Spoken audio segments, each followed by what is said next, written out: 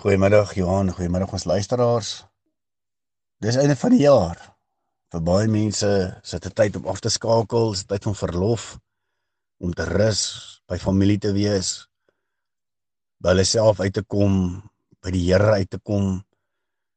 Party ouens gaan by die huis bly en sommer 'n bietjie werkies in die huis en om die huis doen. Dis lekker. Maar ek hoor mense kla oor werk. Jy weet, jy sit baie keer in geselskappe en alles is so negatief. Jy weet, kla oor die baas, kla oor die werksomstandighede, kla oor die tipe werk wat hulle doen. Staan met moeite op in die oggend, kom gefrustreerd by die huis aan. Dra daai emosie in die huishouding in, gaan slaap gefrustreerd, staan gefrustreerd op want alles gaan oor ek wil nie werk nie, ek geniet nie my werk nie. Weet jy, dis nie wat die Here van ons vra nie. Vir baie mense is werk gekoppel aan die sondeval. En hulle verstaan is, ons moet werk want dis deel van die vloek wat God uitgespreek het oor die mensdom. Dis nie die waarheid nie. Die Here kom in Genesis en hy sê vir Adam, bewoon die aarde en bewerk dit. Dit was voor die sondeval. Dit was voor daar nog 'n wet was. Jy sien, God werk. Jesus werk. God werk in ons harte. God wil hê ek en jy moet werk.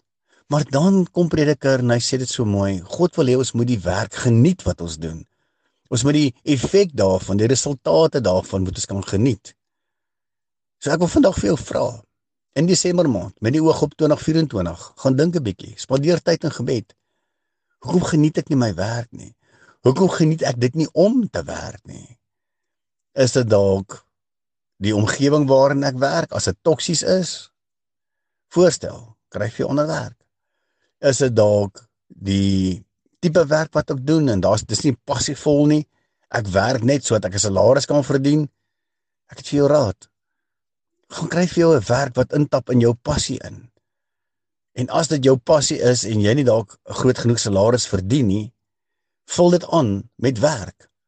Maar geniet dit wat jy doen. Leef jouself uit want dis deel van jou skepingsdoel.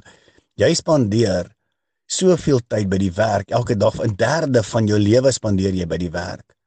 En om dit nie te geniet nie, dink ek, is nie God se plan vir ons lewens nie. Daarom is dit my gebed, dat jy tyd met die Here sal spandeer, en soos wat jy weer in 2024 begin werk, laat dit iets sal wees wat jy geniet, dat jy waarde sal toevoeg in die samelewing. Dink net 'n bietjie daaraan. Hoe het Jesus gewerk in sy pa se werkswinkel met die houtwerk? Dink jy was beswaard, gefrustreerd? Jy weet, het hy gesig en gesteen en gekla? Of het 'n mens vreugde beleef? Het 'n mens lewensvervuldheid beleef?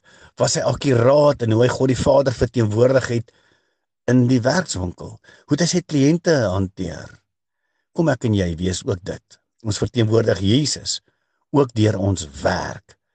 En op so 'n manier laat ons Jesus aantreklik maak in die werksomgewing. God het gemaak dat ons werk ook kan geniet. Kom ons geniet dit dan.